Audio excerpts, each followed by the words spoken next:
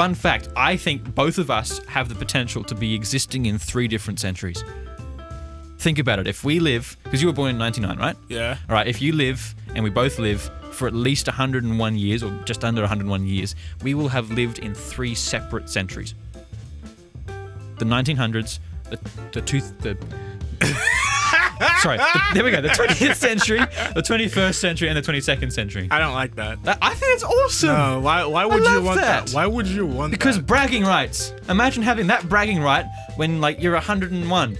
You're like, I've lived through 3 different centuries. But you have that bragging rights with like everyone else that was born at the same time. You kill them off first. Never mind. See. When I do it, that's chaotic, but when he does it, it's comedy.